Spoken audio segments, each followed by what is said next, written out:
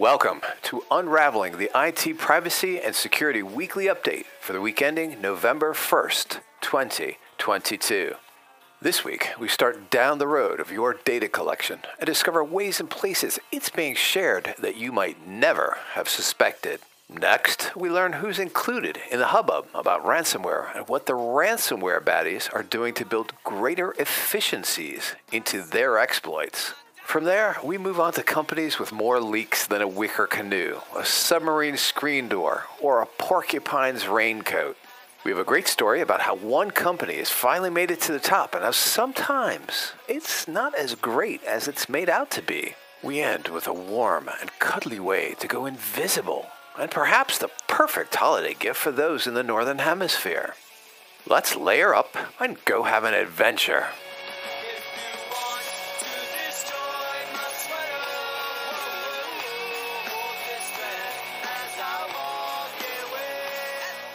From The Atlantic, a global story. QR code menus are the restaurant industry's worst idea. Technology at the table is bad for human connection. The QR code menu, which you access by scanning a black and white square with your smartphone, has taken off since the pandemic. Many of the codes are actually generated by a different company that collects, uses, and then often shares your personal information, the American Civil Liberties Union has warned. In fact, companies that provide QR codes to restaurants like to brag about all the personal information you're sharing along with that food order. Your location, your demographics such as gender and age group, and other information about you and your behavior. So what's the upshot for you? The article also makes the case that even checking a menu on your smartphone means you're just a flick away from answering texts and reviewing social media feeds and opines for the good old paper menu. But in light of the privacy concerns associated with QR code menus, we've kind of lost our appetite. Our next global story is also about your local merchants and comes to us from Protocol. Square sells access to your inbox. When my work inbox got flooded with reminders of my most twee shopping habits, I found out the Block-owned service throws up obstacles to getting out of its marketing business. The article's author wondered how the merchants he had made purchases from in the recent past via credit cards all seemed to be contacting him via email. He hadn't provided them his email. So he put his reporter hat on and went back to the merchants to find out. It turned out that Square's parent company, Block, sells access to customers' inboxes even if all we do is elect to receive a receipt from a single transaction at a single merchant. Square provides all those merchants the ability to manage email campaigns. It takes its vast store of contact information, which a close reading of its terms and service reveals it collects from consumers who want a receipt sent to them, and sells smaller businesses access to those email and text inboxes. That includes the ability to reach out to customers whose details the sellers never collected themselves. All Square needs is for the targeted customer to have made a purchase at some point from the merchant that wants to send you that ad.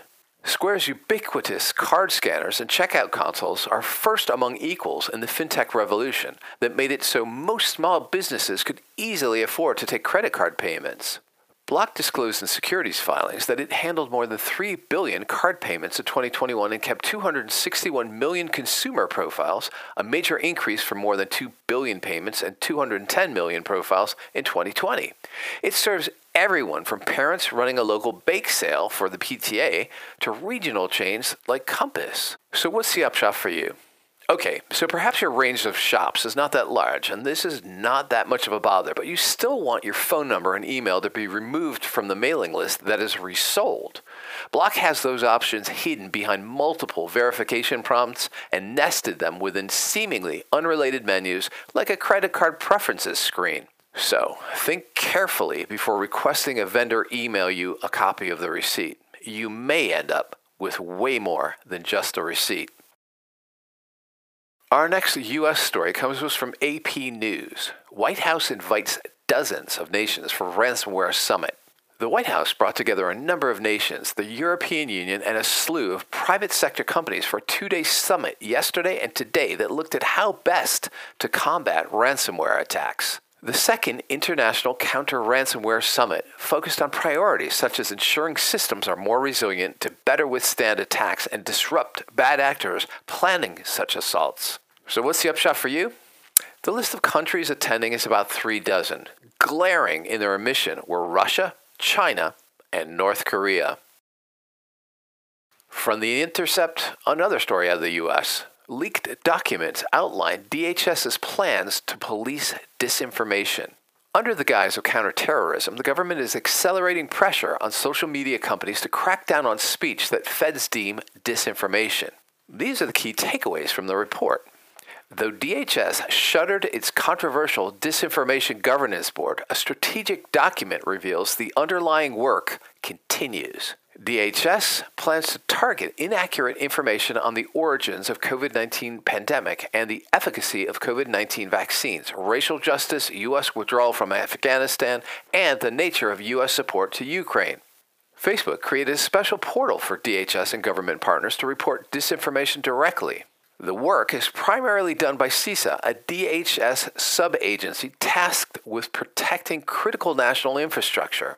DHS, the FBI, and several media entities are having bi-weekly meetings as recently as August. DHS considered countering disinformation relating to content that undermines trust in financial systems and courts. The FBI agent who primed social media platforms to take down the Hunter Biden laptop story continued to have a role in DHS policy discussions. So what's the upshot for you? Okay, DHS stands for Department of Homeland Security. And no government is squeaky clean when it comes to information/disinformation administration, and that includes the U.S. Again out of the U.S. from the New York Times, FTC accuses edtech firm Chegg of careless data security. In a legal complaint filed yesterday, regulators accused Chegg of numerous data security lapses dating to 2017. Among other problems, the agency said, Chegg had issued root login credentials, essentially an all-access pass to certain databases, to multiple employees and outside contractors. Those credentials enabled many people to look at user account data, which the company kept on Amazon Web Services' online storage system. As a result, the agency said, a former Chegg contractor was able to use company-issued credentials to steal the names, email addresses, and passwords of about 40 million users in 2018. In certain cases, sensitive details on students' religion, sexual orientation, disabilities, and parents' income were also taken. Some of that data was later found for sale online. Chegg's popular homework help app is used regularly by millions of high school and college students. To settle the FTC's charges, the agency said Chegg had agreed to adopt a comprehensive data security program. So, what's the upshot for you? You have to ask yourself, why are they collecting this range of data about kids in the first place? In cases where parents and students have to provide detail of this nature just to gain access to an app that's required for school, we say throw the book at those who don't keep the data safe. And our next story, you won't be surprised to hear, isn't covered by Thomson Reuters. It's global and comes to us from cybernews.com. Thomson Reuters collected and leaked at least 3 terabytes of sensitive data. Thomson Reuters, a multinational media conglomerate, left an open database with sensitive customer and corporate data, including third-party server passwords in plain text format. Attackers could use the details for supply chain attack. The Cybernews research team found that Thomson Reuters left at least 3 of its databases accessible for anyone to look at. One of the open databases, the 3-terabyte public-facing Elasticsearch database, contains a trove of sensitive, up-to-date information from across the company's platforms. Thomson Reuters provides customers with products such as business-to-business media tool Reuters Connect, legal research service and database Westlaw, and tax information system OneSource, an online resource suite of editorial and source materials, Checkpoint, and other tools. The size of the open database, the team discovered, corresponds with the company using Elasticsearch, a data storage favored by enterprises dealing with extensive, constantly updated volumes of data. So what's the upshot for you? They may never cover the story, but thankfully the company recognized the issue and fixed it immediately. Our next global story comes to us from eSecurity Planet. Could data destruction and exfiltration replace ransomware? Let's face it, encrypting data so it can be held to ransom for a fee is time-consuming, and the decryption often doesn't work anyway. Some security researchers think the trend suggests that ransomware groups may change their tactics entirely and abandon ransomware in favor of a combined approach of data destruction and exfiltration, stealing the data before destroying it and any backups, thus leaving the stolen copy of the data as the only hope for victims to recover their data.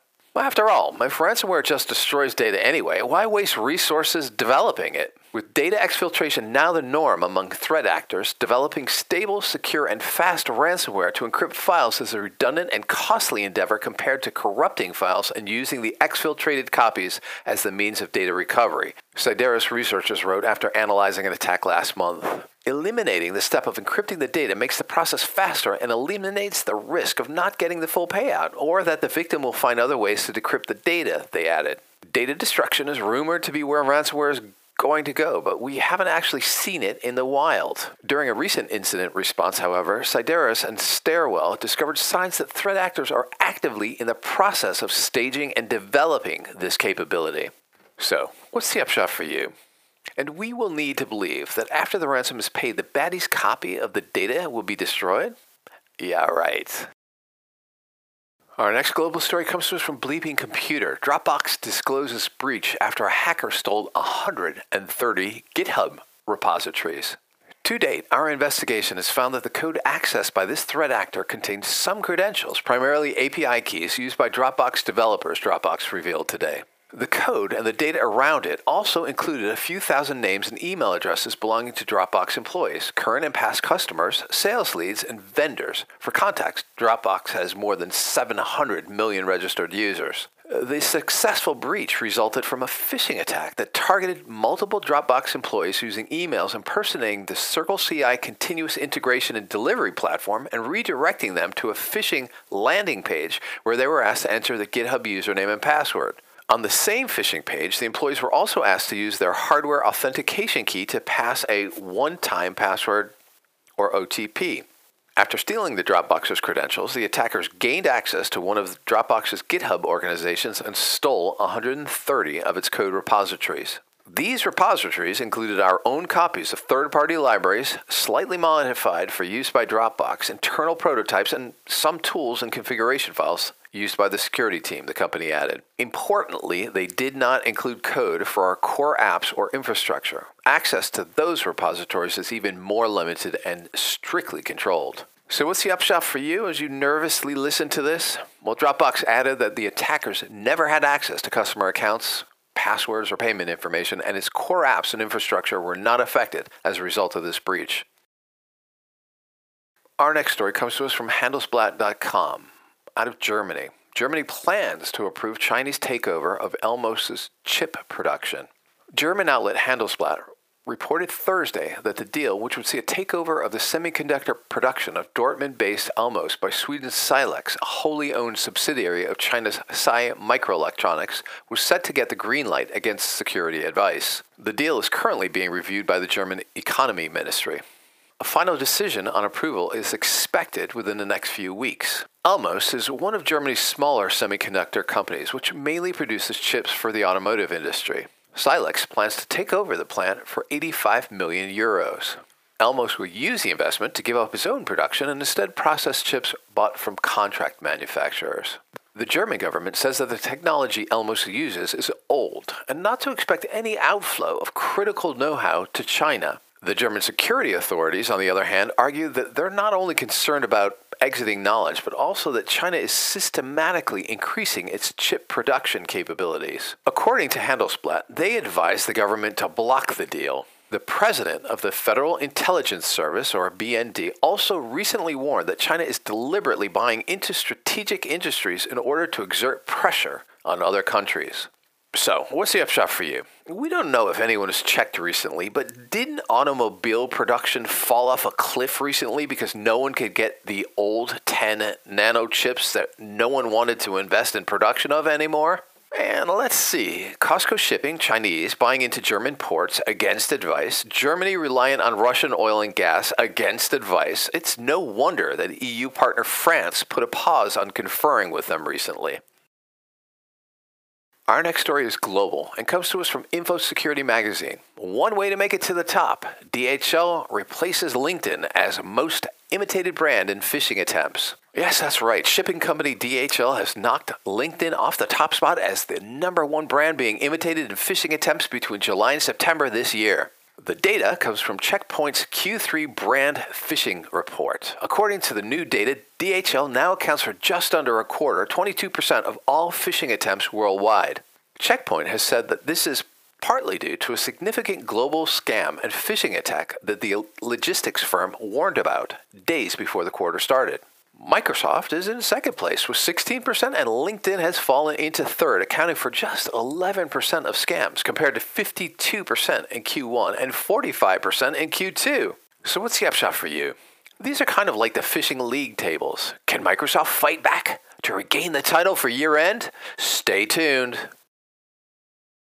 Our next story is global and comes to us from AlJazeera.com. Saudis, second largest investors in Twitter after Musk takeover. KHC and the private office of Prince Al-Walid bin Talal are jointly the second largest investors after Elon Musk. So what did the second largest holder of Twitter stock say back when Elon initially proposed to buy Twitter? I don't believe that the proposed offer by Elon Musk at $54.20 comes close to the intrinsic value of Twitter given its growth prospects. Being one of the largest and long-term shareholders of Twitter, Kingdom, KHC, and I reject this offer. So what's the upshot for you? Musk's purchase of Twitter was secured with funding from a number of investors, including Larry Ellison, the co-founder of software company Oracle, and Qatar Holding, which is controlled by Qatar's sovereign wealth fund. And no, we're not worried about the Twitter narrative being tweaked based on the beliefs of the world's richest man, the world's fourth richest man, Saudi Arabia, or Qatar. Why would we be? And our final story this week out of the U.S. from Twitter.com, the perfect holiday pullover? A team of researchers at University of Maryland College Park working with Facebook AI have developed a real-life invisibility cloak, a sweater that renders you a ghost to common person detection machine learning models. This stylish pullover is a great way to stay warm this winter, the team writes, whether in the office or on the go. It features a stay-dry microfleece lining, a modern fit, and adversarial patterns that evade most common object detectors. In our demonstration, the YOLO version 2 detector is evaded using a pattern trained on the COCO dataset with a carefully constructed objective. Initially, the team's work focused on simulated attacks, generating an adversarial pattern which could be applied to detected objects within a given image to prevent the model from recognizing them. The key was in the creation of a universal adversarial patch, a single pattern that could be applied over any object to hide it from the model. While it's easy to swap patterns out in the simulation, it's harder in the real world, especially when you've printed the pattern onto a sweater. So, what's the upshot for you? No, it's not yet for sale as far as we could find, but that probably won't stop some adventurous soul from knitting one. And our quote of the week: historically, privacy was almost implicit because it was hard to find and gather information. But in the digital world, whether it's digital cameras or satellites or just what you click on, we need to have more explicit rules, not just for governments, but for private companies. Bill Gates. That's it for this week. Stay safe, stay secure. Remember, you can't stay afloat in a wicker boat. And see you in 7.